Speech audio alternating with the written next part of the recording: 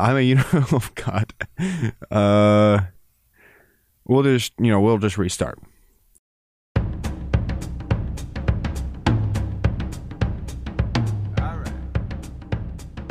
How's it going, everyone? And welcome to This Again? A look to the past for what happens next. My brand new podcast about the past and the present and how it all ties together. I'm Trey, and before we get started, let's go through some introductions. First and foremost, I'm Trey, a university student studying political science who just so happens to be pretty obsessed with history. And I'm also a firm believer if you don't learn from history, you're doomed to repeat it. And I'll be honest, it's kind of looking like we're going to be repeating it. But that alone should tell you some things about this podcast. First and foremost, I am no expert, and I'm not pretending to be one. I'm just someone who loves history and wants to share what he's learned and try to connect it to the things going on in the world around this. But this leaves room for me to make mistakes, and plenty of them. And I think I kind of welcome them because it shows that I'm still learning, and it gives opportunity for other people to show me something and show me where I'm wrong or where I've missed. And so I welcome that from people to reach out, to point out where I might be wrong, what I've missed, ask questions, give ideas for topics, anything. Because, honestly, I have no idea what I'm doing, but we're just going to roll with it. Also, another disclaimer is that this podcast is not going to be intended to be one that's Eurocentric. This first episode, and plenty others, will rely pretty heavily on European sources, but that's because they're easy to access, or they have to do with the topic at hand. We aren't talking just about European history, because not just European history is important.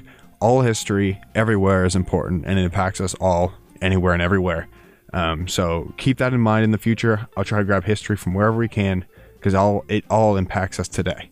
I wanted to make this podcast after seeing a report on the U.S. Millennial Holocaust Knowledge and Awareness Survey, which was a survey conducted across the 50 states on Holocaust knowledge among millennials and Generation Z. Because the results were absolutely depressing. It just made me think, man, we really aren't very historically literate as a generation. And so I kind of wanted to stick out and do something about it, because the fact that near 63% of millennials and Gen Z didn't know that 6 million Jews had died during the Holocaust, and near half of them couldn't name a single concentration camp, even though there were like 44,000 of them. That's just terrible. But that's not even the worst part either. The worst part is that 11% of the people they polled believed that Jews caused the Holocaust. I can't even express how upsetting that made me when I first read that and decided that, yeah, we're going to need to talk about this. And that's why I wanted to make this again. I really hope this survey isn't true and actually reflective of the entirety of millennials and Gen Z, but I can't say I don't doubt it. It's highly possible, and I think very true. It's not out of the question for people my age just don't know that much about history and why it's still important here and now. And so here we are. But enough about the why. This podcast is meant to be a pretty brief one. It won't be telling you a complete story and giving you every single factual detail, or making an interesting story as well. I'm trying to connect it in between. There are other amazing podcasts out there about history, like Dan Carlin's Hardcore History, or What They Didn't Teach You in History Class, for anything like that. But I hope to live up to those standards.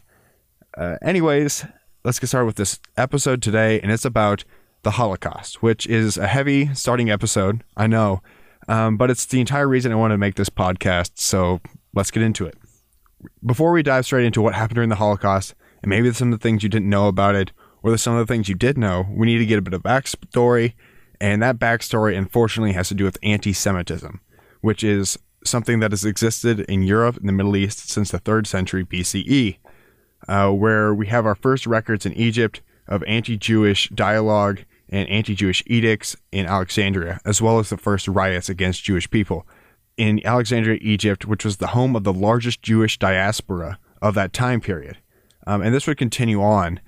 We have evidence of it during the Roman Empire and its rule in Palestine and Jerusalem, which eventually led to the destruction of the Jewish temple and the expelling of Jewish people from their homeland in Palestine.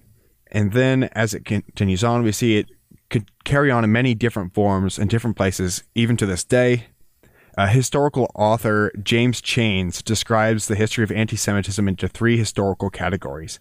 Ancient anti-Semitism, which was ethnic in nature, religious anti-Semitism, which existed throughout the medieval world from Berlin to Baghdad, and followed by the post-Enlightenment racial anti-Semitism, which is most like the anti-Semitism we saw in the Holocaust and the anti-Semitism we see today. And so we're going to flash forward a bit now. The Holocaust, or known as the Shoah in Hebrew, the racially based mass extermination and genocide of Europe's Jewish population, where the Nazi controlled Germany and its collaborators exterminated somewhere around 6 million Jews between 1941 and 1945 through pogroms, mass shootings, work camps, and extermination camps designed to kill Jewish people and other undesirables. However, the persecution against Jewish people goes back a little further during this time period. Adolf Hitler came to power through democratic means in 1933 and became the Chancellor of Germany, and quickly seized power for a Nazi authoritarian state soon after.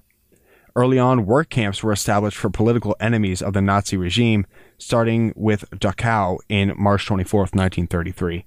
The government soon after started sponsoring the boycott of Jewish businesses and the exclusion from civil society through the Nuremberg Laws in 1935, encouraging Jewish people to leave the country and not to exist in Germany in general. And it severely limited Jewish civil power and essentially removed all their rights as a citizen of Germany. In 1938, one of the largest pogroms or riots against a race, ethnicity, or religion took place, called Kristallnacht, or the Night of Broken Glass, where 267 synagogues, which are the Jewish houses of worship, were destroyed along with 7,000 Jewish businesses. 30,000 Jewish people were arrested, and somewhere near 91 Jewish people died during those several nights across Nazi Germany and Nazi-occupied Austria. In 1939, after the invasion of Poland, home of the largest Jewish diaspora of that time, Jews were segregated into ghettos to keep them from the rest of society. And that finally culminated in the final solution. The final solution in 1941 was the end-all measure to eliminate Jewish people and their collaborators entirely from existence through mass killing and genocide. 1.3 million Jews died from pogroms and mass shooting, where a German paramilitary group, the Einsatzgruppen, patrolled across their occupied territories and collaborators' territories for Jewish people and killed them and proceeded to bury them in mass graves. Many more died from starvation, illness, or even exhaustion after being rounded up and put into freight cars and sent to one of the 44,000 concentration and extermination camps throughout Nazi-occupied Europe, totaling to somewhere around 6 million European Jews being killed throughout the Holocaust. I would be remiss not to also state that they were not alone in this persecution. Political and religious opponents to the Nazi Party, the handicapped, gay men, ethnic Poles, and Soviet prisoners of war, as well as the Roma people, who are wrongly called gypsies. They should not be called gypsies. They're called the Roma, or the Romani people, also suffered through concentration and death camps during the Nazi regime, which totaled to 11 million people who died at the Nazi hands during their final solution.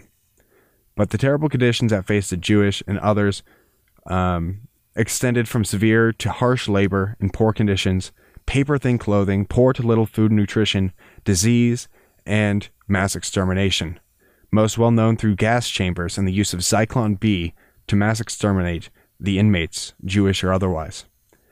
The images you can really find on these prisoners, especially after being liberated, and the images of those that already died, are haunting.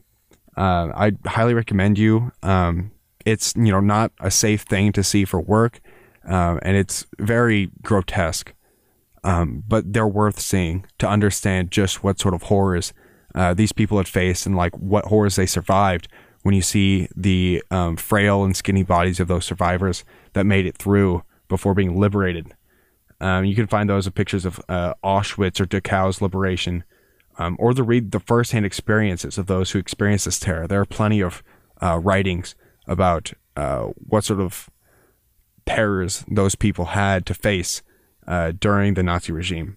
The events that occurred over that course of 13 years from Hitler's rise to power until his defeat in 1945 would affect the world for decades after, and it's still relevant, and it's important to know today.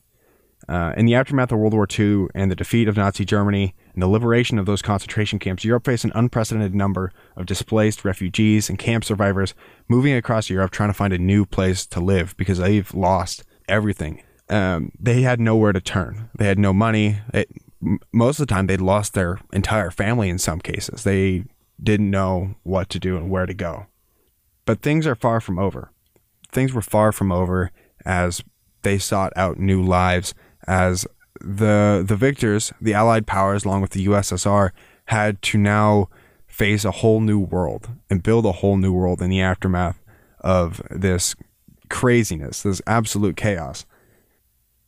Dwight D. Eisenhower, in fact, before he was president, was also the supreme commander of the Allied expeditionary forces in Europe, so he helped oversee D-Day, the liberation of France, and the defeat of Germany. In the aftermath of the war, came to a concentration camp in Gotha, Germany, and is quoted saying the following: "But the most interesting, although horrible, sight that I encountered during the trip was a visit to a German internment camp near Gotha. The things I saw beggar description. While I was touring the camp, I encountered 3 men who had been inmates and, by one ruse or another, had made their escape. I interviewed them through an interpreter. The visual evidence and the verbal testimony of starvation, cruelty, bestiality were so overpowering as to leave me a bit sick. In one room where there were piled up 20 or 30 naked men, killed by starvation. George Patton would not even enter. He said he would get sick if he did so. I made the visit deliberately, in order to be in a position to give first-hand evidence of these things if ever, in the future, there develops a tendency to charge these allegations merely to propaganda." Even then, there were the fear and the sheer disbelief that this atrocity could have ever happened and be denied, and right they were to be fearful of that. And yet, in the aftermath of the war, the Nuremberg trials sought to give due punishment to those who orchestrated the Holocaust, and soon after, the foundation of Israel to give a homeland for these displaced Jewish people. However, that faced its own problems with the displacement of the Palestinian Muslims that had been living there for centuries to make way for these Jewish refugees. There was also the long question about how complicit was the everyday citizen of Europe to these mass exterminations and this mistreatment of the Jewish people. Were they aware? Did they know? Did they encourage it? How much did they mistreat the Jewish people during the Nazi regime? There's still, even afterwards, after the war, there was still this bitterness and cruelty towards the Jewish people and towards one another because of the unbelievable horrors the world now knew happened. In fact, anti-Semitism in the USSR reached its heights in the post-war. Jews were sent to labor camps, and even worse, in communist-occupied countries like Poland, the USSR encouraged the idea that the Jewish people were complicit with communist rule, which led to resistance fighters in Poland, and long after, Polish people believing that the Jewish people were communists, which led to more pogroms and persistent anti-Semitism of Jewish people in Poland, up until the 60s and even longer. But despite all of that, all these terrible things and this anti-Semitism that had persisted even after the war, the world was being rebuilt anew. The United Nations was founded. The Cold War did develop, but also led to eventually the U.S. hegemony that exists today. The entire world as we know it today is built off of those horrors. Where are we now, though? The Israeli nation, modern-day Europe and Asia all came to exist following this tragedy, but 80 years have not shown the lesson to have been learned about the mistreatment of people for their racial, ethnic, or religious ties. They persist to this day in many different forms, including anti-Semitism, which is now something that's in the norm in the Middle East. According to the founder of Human Rights Watch, a United Nations organization, Joseph Bernstein, is quoted saying that anti-Semitism has become ingrained and institutionalized in Muslim-majority countries in the Middle East and beyond. In 2011, a Pew Research poll found only 2.5% of Middle Eastern Muslims viewed Jews favorably. The Middle East is not alone in this fact, however. In 2012, the U.S. Bureau of Democracy, Human Rights, and Labor noted the increase in anti-Semitism worldwide. In the U.S., while only 18% held anti-Semitic views and had not increased in the past few years, the instances of anti-Semitic acts had been increasing exponentially. These are trends even that are being seen again in Europe, where the Holocaust began, and the trend of anti-Semitic behaviors are on the rise is one of the most serious concerns of this day. Something everyone everywhere should be concerned about. In fact, there is such hatred for the people of their race or religion, religious beliefs, and ethnicity that are still persistent to this day. It should be uniting the world to stand against such acts as it had 80 years ago. And yet, it's not. These trends of permittance, ignorance, purposefully or otherwise, as well as hatred, are growing and has escalated as people know less and less about the events of our past and how they shaped us today. That poll on the U.S. millennial and Gen Z knowledge of the Holocaust reflects that. The less we know about what has happened already, the less prepared we are to face it, and when it comes again, to even fall into the same mistakes of the past. It takes devoted learning and understanding of how the past affects us now and how we can learn from it to make any real positive changes in the world today. Even today, Uyghur Muslims are being sterilized and detained in concentration camps, and even detained Mexican refugees on the southern border of the United States have been sterilized and kept away in deportment camps. It's not the question of comparison of actions or genocide or the mistreatment of people to the Holocaust, comparing it to it, but the signs that lead to justifying more extreme measures that lead us to it. It took just 10 years for the Nazi regime to move from simple persecution to the mass extermination of the Jewish people.